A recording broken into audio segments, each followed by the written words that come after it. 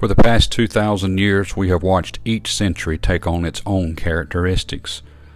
The first century, we saw the rise of Christianity. The second century, the development of emperors and leaders. The third century, militarization. The fifth century, the fall of Rome. The 12th century, the Crusades. The 15th century, the Renaissance period. And then, of course, the 18th century, political wars. And now we've watched the 20th and now the development of the 21st century. So what will be the characteristics we will be known by? The Bible predicts something about the last days and the characteristics that we may see then, or that we will see then. 2 Timothy chapter 3, this know also that in the last days perilous times shall come.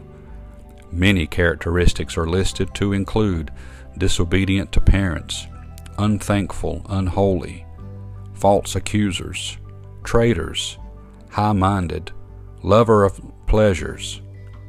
But then here's one in verse number 5, having a form of godliness, but denying the power thereof.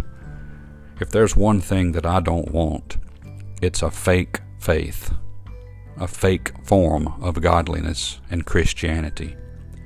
Matthew chapter 25, verse 21, His Lord said unto him, Well done, thou good and faithful servant. Thou hast been faithful over a few things. I will make thee ruler over many things. Enter thou into the joy of thy Lord. I want to be known for my faithfulness. I want to be known for my true faith, my true faithfulness to Christianity, to Jesus, and to my God.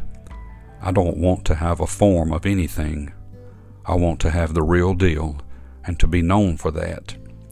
My prayer is that that's the same thing for you, that we don't have a form of godliness, but that we have the real thing. May God bless you and have a wonderful day.